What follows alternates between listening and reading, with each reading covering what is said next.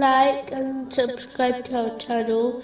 Leave your questions and feedback in the comments section. Enjoy the video.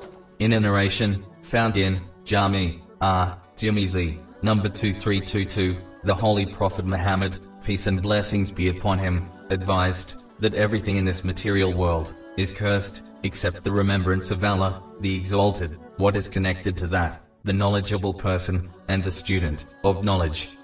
The remembrance of Allah, the Exalted, mentioned, encompasses all the levels of remembrance, namely, internal, silent remembrance, remembering Allah, the Exalted, via the tongue, and the most important, is practically remembering Allah, the Exalted, by fulfilling His commands, refraining from His prohibitions, and being patient with destiny.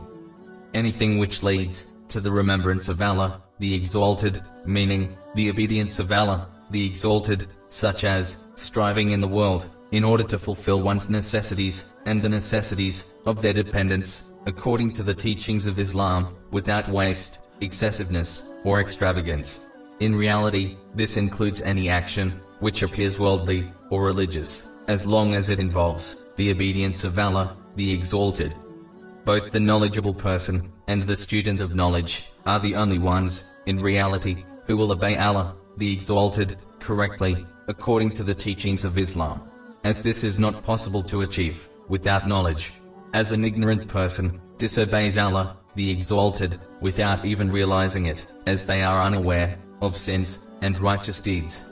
And in some cases, they even believe they are strictly obeying Him, even though they are far from it.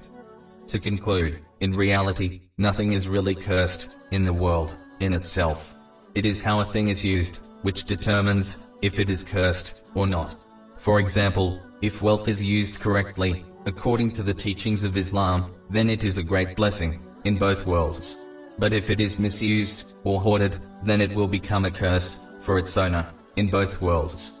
This can be applied to all things in this world.